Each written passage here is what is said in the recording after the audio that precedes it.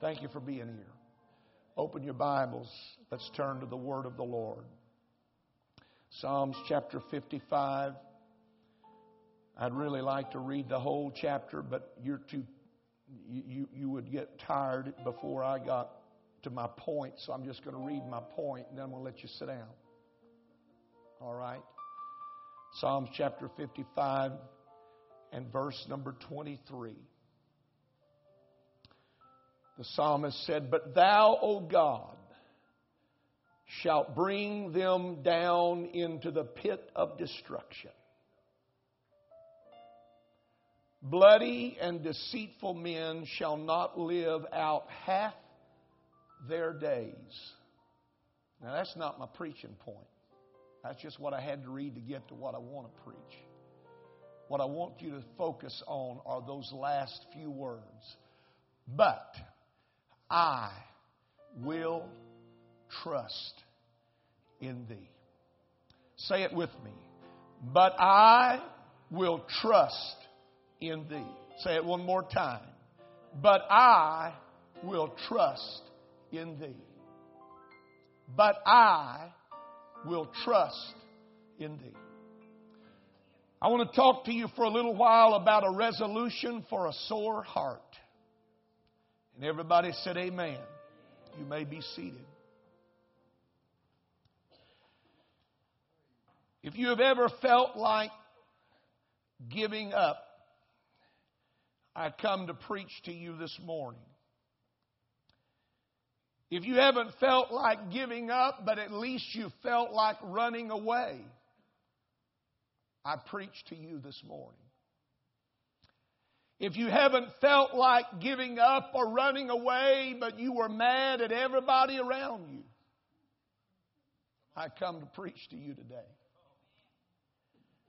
I come to the hard-pressed to speak a sweet message, one that I believe can help all of us if we will open our hearts and hear.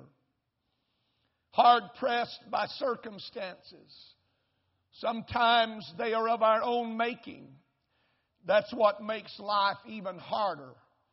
It's tough enough when you have to deal with life itself, but when you add in our own mistakes, that makes the burden even heavier. And you try to outlive some of your mistakes. Anybody ever tried to outlive your mistakes? Anybody here prayed for a crop failure over things that you sowed that you hope somehow God in His omnipotence and His omniscience would just send the locusts and let them devour that crop, not this one? Circumstances sometimes can be overwhelming, and they certainly can drive us to our knees, if not to distraction. But beyond that, there are the things of our own making. When life catches up with you, and when your mistakes find a way of resurfacing in life, somehow that becomes too bitter to bear. When the heart is sick, anybody ever been sick in your heart? There's no way to really describe it. There is no way to be able to tell the doctor what it is because it's beyond words. But heart sick is a very troubling place to be. When you're battered in your spirit, when you just feel like you have been beaten down to a nub, and there's not much left. Anybody ever feel like that? That life has just whipped on you long enough and slapped you around long enough that you're just a sheet flying in the wind. You're at the whim of circumstances. How tiring it is for a person to have to live through that. When your heart is not only sick, but it's broken. I come to preach to somebody today that's wrestling and dealing with a broken heart. When you get sick of it all, anybody ever get sick of it all? You just get fed up to here. You've had all that you can take. and you've done all that you know to do, the value of a word in a time like that is beyond its weight in gold. The value of any word and the power it has over our life and our hearts depends largely upon two things: the man who is speaking that word and the circumstances out of which they are uttered. If I'm in trouble and I need help, I don't need somebody advising me that's never been through trouble. If I've got problems with my kids, I don't need somebody that's never had kids to tell me how to deal with my kids.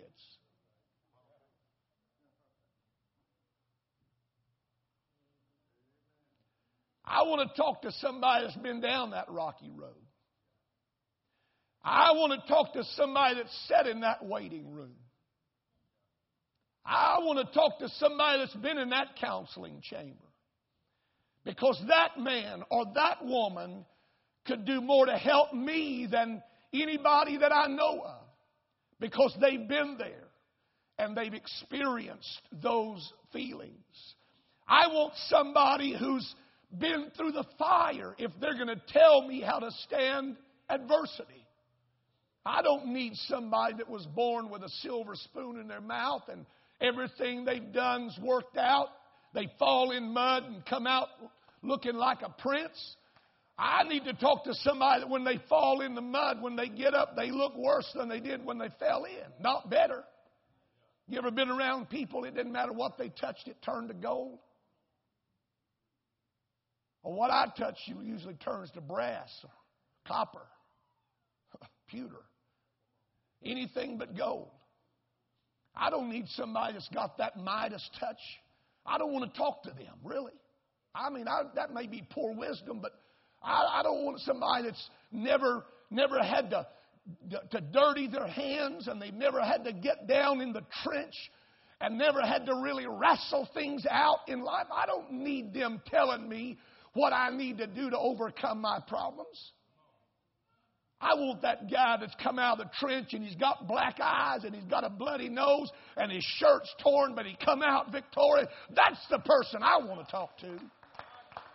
I don't want somebody to just tell me something they read out of a comic book. Superman stories. Spider-Man stories. I want somebody that's actually had to go down and fight a giant. If I'm going to talk to somebody about fighting the battles of life, I want to talk to somebody like David, who's had to deal with a lion and a bear and a giant and a lot of other problems in his life. That's the kind of man that I want to talk to.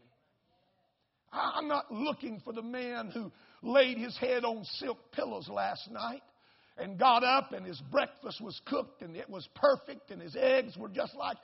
I want to talk to the guy that got up and his toast was burnt and his eggs were burnt, or he didn't have any eggs to eat and there was no milk in the milk jug. That's the kind of, I want to know how you got through that.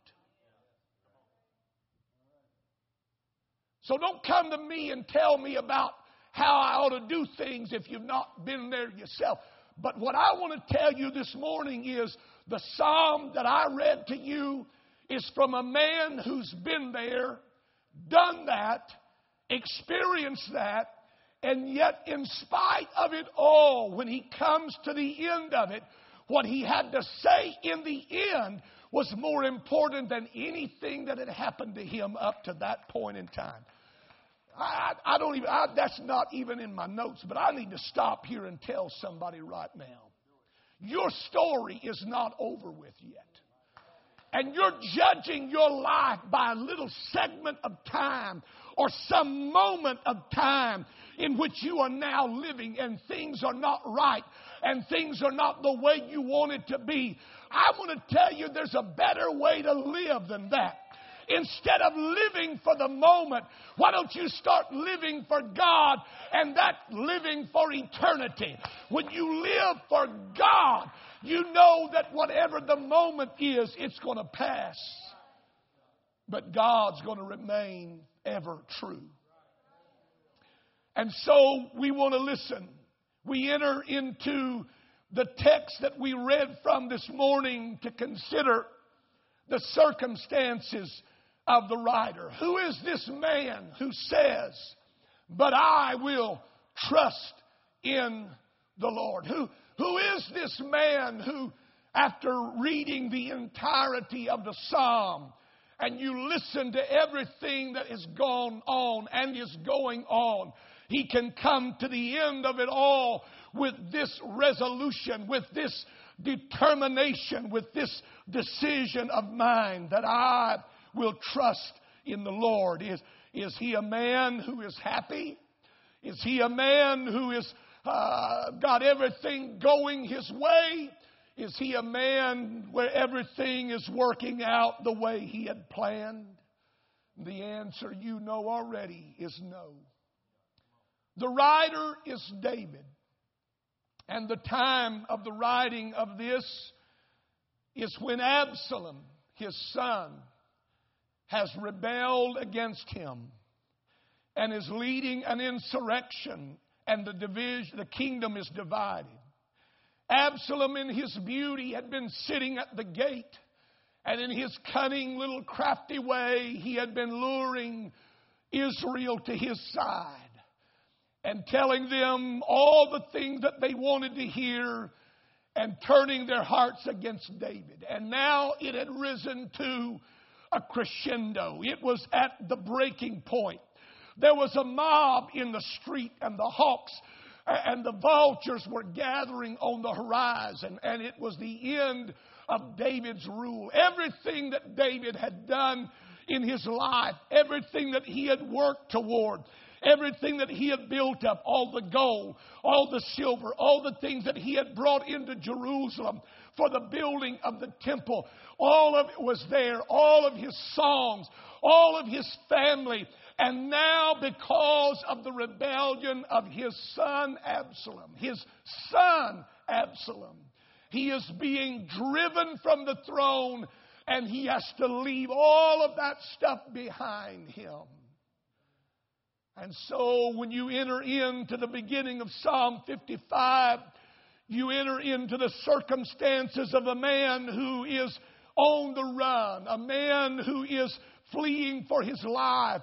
And so it's understandable that when you begin to read these words, that you hear coming out of them this deep anguish of the most bitter kind. His emotions flow as you read, and I just want to, for the sake of clarity, read a few of them. But listen to what he said in verse number 1.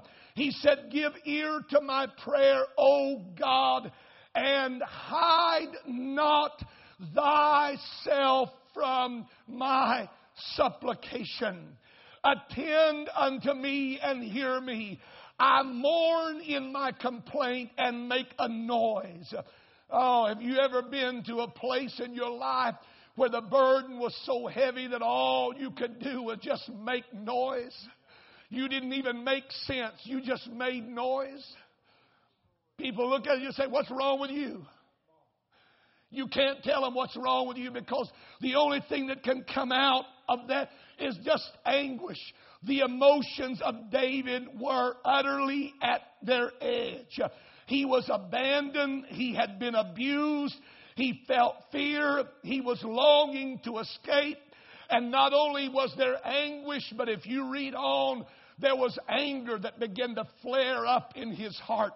And he became very bitter toward the circumstances, the troubles that were happening to him, and the treachery of the people that were around him.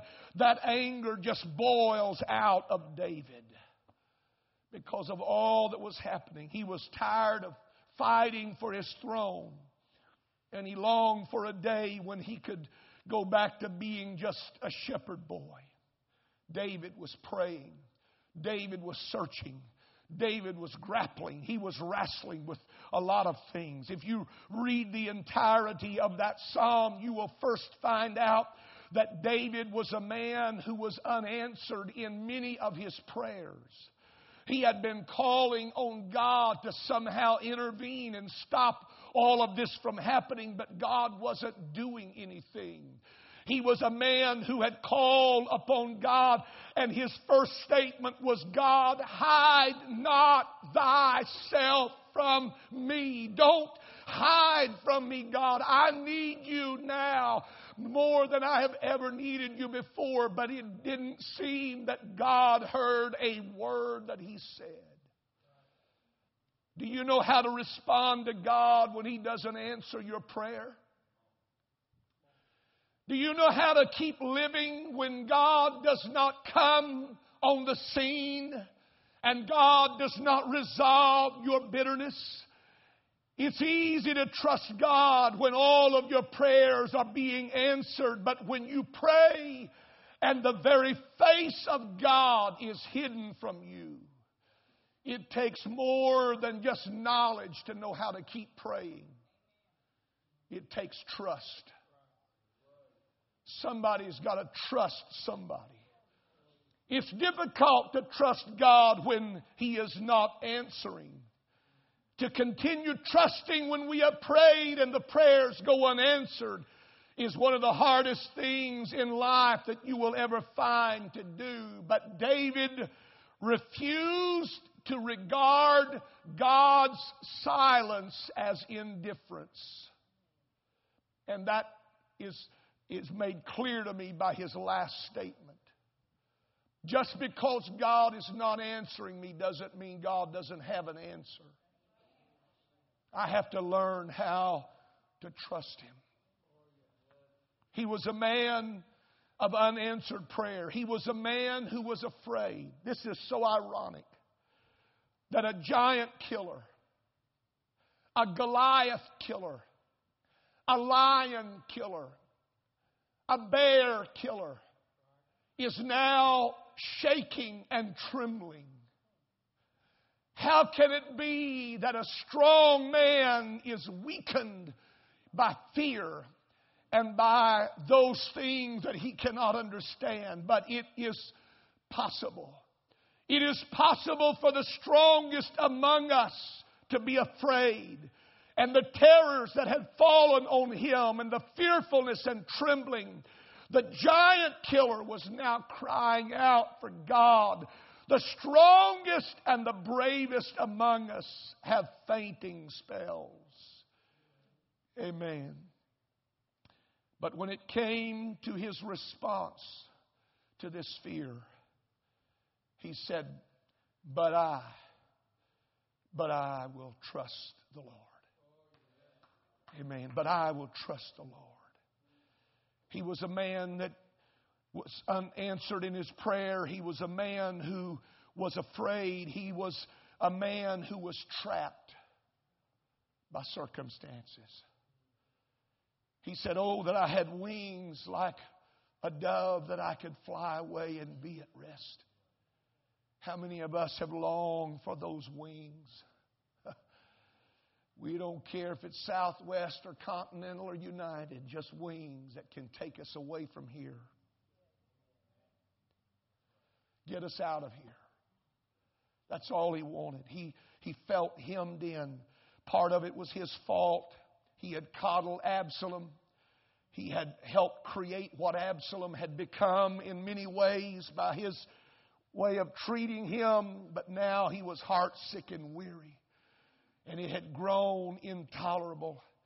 And he cried, oh, that I had wings. Is it possible that I can talk to somebody here this morning that in your mind this week you just thought, man, if I could just get away. If I could just get away. But David realized that even getting away, the wings of a dove could not really bring him rest. The wings of a dove, a vacation is not the answer. What David needed was something that he could have in the midst of his circumstance that was greater than his circumstance. What he needed was right here in the midst of all of these emotions and all of these feelings and all of this anger and all of this animosity. I need something right now that can give me peace right where I'm at. right in the midst of all of this chaos, amid the burden of life and amid the care of what all is wrong in my life, I need to find an answer in the middle of my problems that can strengthen me and that can keep me. And what he found was that it was better to trust in the Lord than to do anything else that he could do. So he's a man who prayers are not answered, and he's afraid, and he's hemmed in.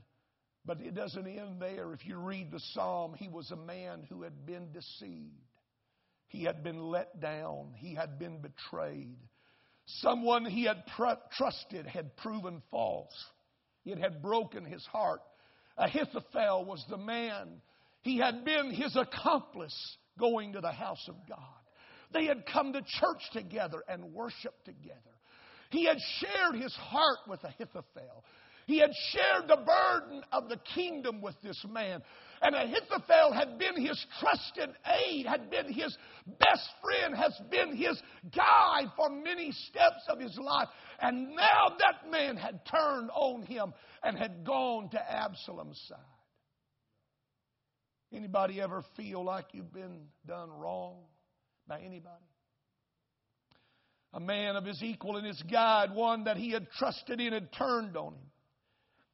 A man whose friendship had never been doubted and on whose loyalty he had been willing to stake his life, but he had played the traitor. What a revelation. Let down by his closest advisors. How many have lost their faith in God when they have lost faith in man? Some of you have lost faith in God because somebody let you down. Somebody hurt you. Somebody disappointed you. Somebody didn't measure up to some real or unreal expectation that you had in your life. Maybe it was a preacher. That's the one that usually gets blamed.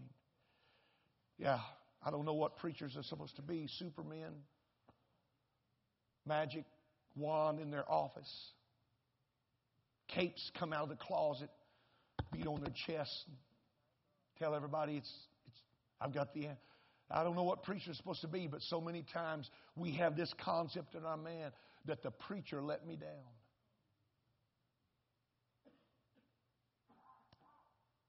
I wonder how many of you can keep faith in God even when a preacher lets you down. You ought to. You ought to. But maybe it's not a preacher. Maybe it's a family member. Somebody that you trusted. Somebody that you depended on. They've turned away from you. They turned their back on you.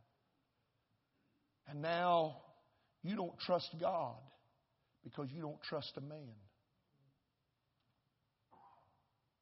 You don't trust God because somebody did you wrong. David said, you know what? I refuse to become that kind of man.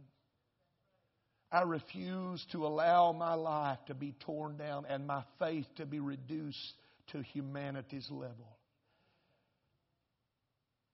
David said, amid the ruins of that friendship, deserted by the one that he had clung to as a brother, he said, I will trust the Lord. It's such a simple answer, and yet it was David's way out of that dilemma.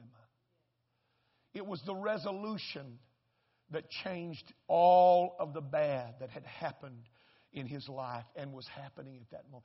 It was the determination in his mind and in his heart that I'm going to cling to God no matter what happens. No matter how many people fail me, no matter how many people let me down, no matter how many people lie on me, no matter how many people turn against me, I refuse to turn on God because somebody has turned on me. I am going to keep my trust in God. I am going to keep leaning on Him. I'm going to keep depending on Him. I'm going to keep living for Him. I'm going to keep worshiping Him. I'm going to keep serving Him. I'm going to keep going in life because He is my hope. Hallelujah. Hallelujah. Let's clap our hands to Him right now and praise Him.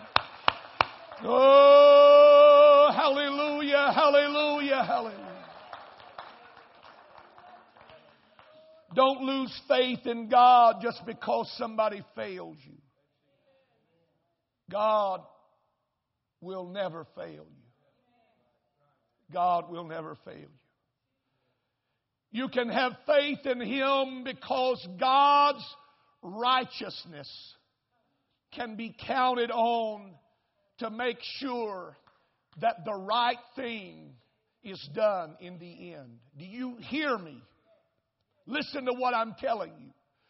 You can trust in Him because you can count on the righteousness of God to right all of the wrongs that have been done in this life or in your life or in anybody else's life.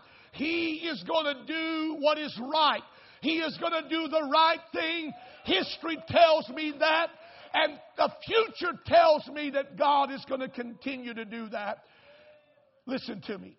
He would have to abdicate His throne this morning as God if He let the righteous be forsaken and His seed beg bread.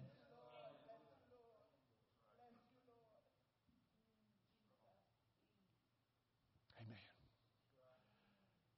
You can stand on the righteousness of God and know that it is going to be all right. Amen. Don't let the fact that nothing is sacred to some people soil your spirit and make you like them.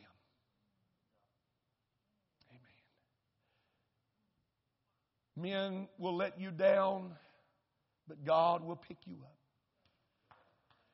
Amen. And so when David got to the end of his psalm, when he got all of it out of him, he just poured it all out. When he got it all out, he said, "Oh, but I have to tell you this. But I will trust in Thee. But I will trust in Thee."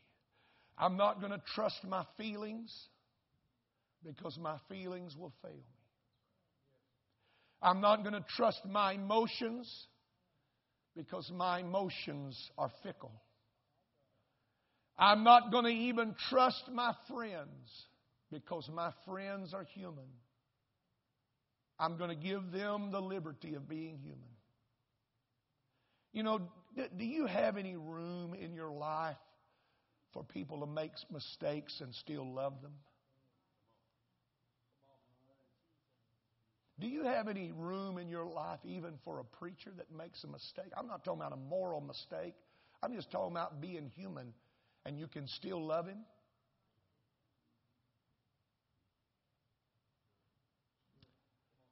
I will not trust in institutions. As good as this church is, it's just a church in some ways. It's just an institution.